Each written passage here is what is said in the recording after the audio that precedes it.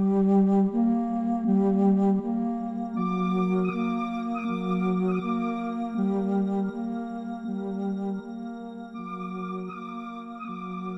Lying Game by Ruth Ware.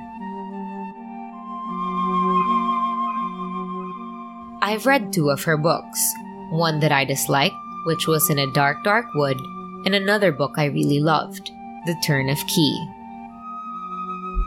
When I saw the stash of Ruth Ware novels at a bookstore I finally visited after a year and more, I wanted to see if she was really my type, considering that thriller and mystery are my favorite genres. So I went in and got The Lying Game and The Death of Mrs. Westaway. I checked the ratings from Goodreads and still got The Lying Game regardless of it just being 3.54 because I remember loving this thriller called Into the Water despite of it having just about the same rating. If I were to rate this novel, however, I would give it just the same, a 3.5 or even lower, like a 3.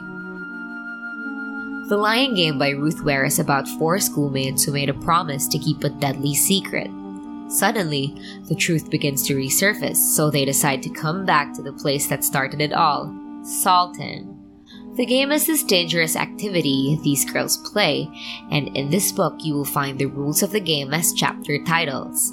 The book is told in first person, the perspective of Isa, an attorney who has just become a mother. She and 3 of her friends were forced to meet up because of a text that their friend Kate sent, which was, "I need you." And mind you, this phrase is repeated countless of times in the book. In this novel, you will come to find flashbacks about how they started becoming friends in this boarding school. I would have preferred it to have a then and now mark for every time they shift timelines. But if you're a reader who likes flashbacks transition smoothly with no indications, you wouldn't have a problem with this. A quote that stuck was one I could totally relate to in my current state, and it is, "I hate lying. It used to be fun till I didn't have a choice."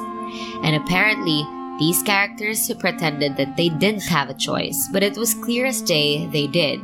It was all a matter of time and not sweeping issues under the rug.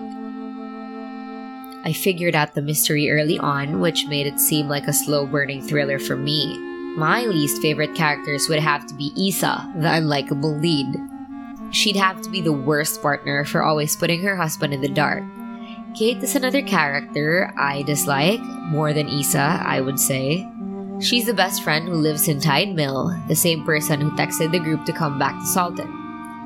I would have to admit that this book is a tedious read, as it is not one of those page-turning thrillers you might expect, though you will want to finish it to confirm guesses. The secret we find out along the way is underwhelming, which makes the build-up flimsy.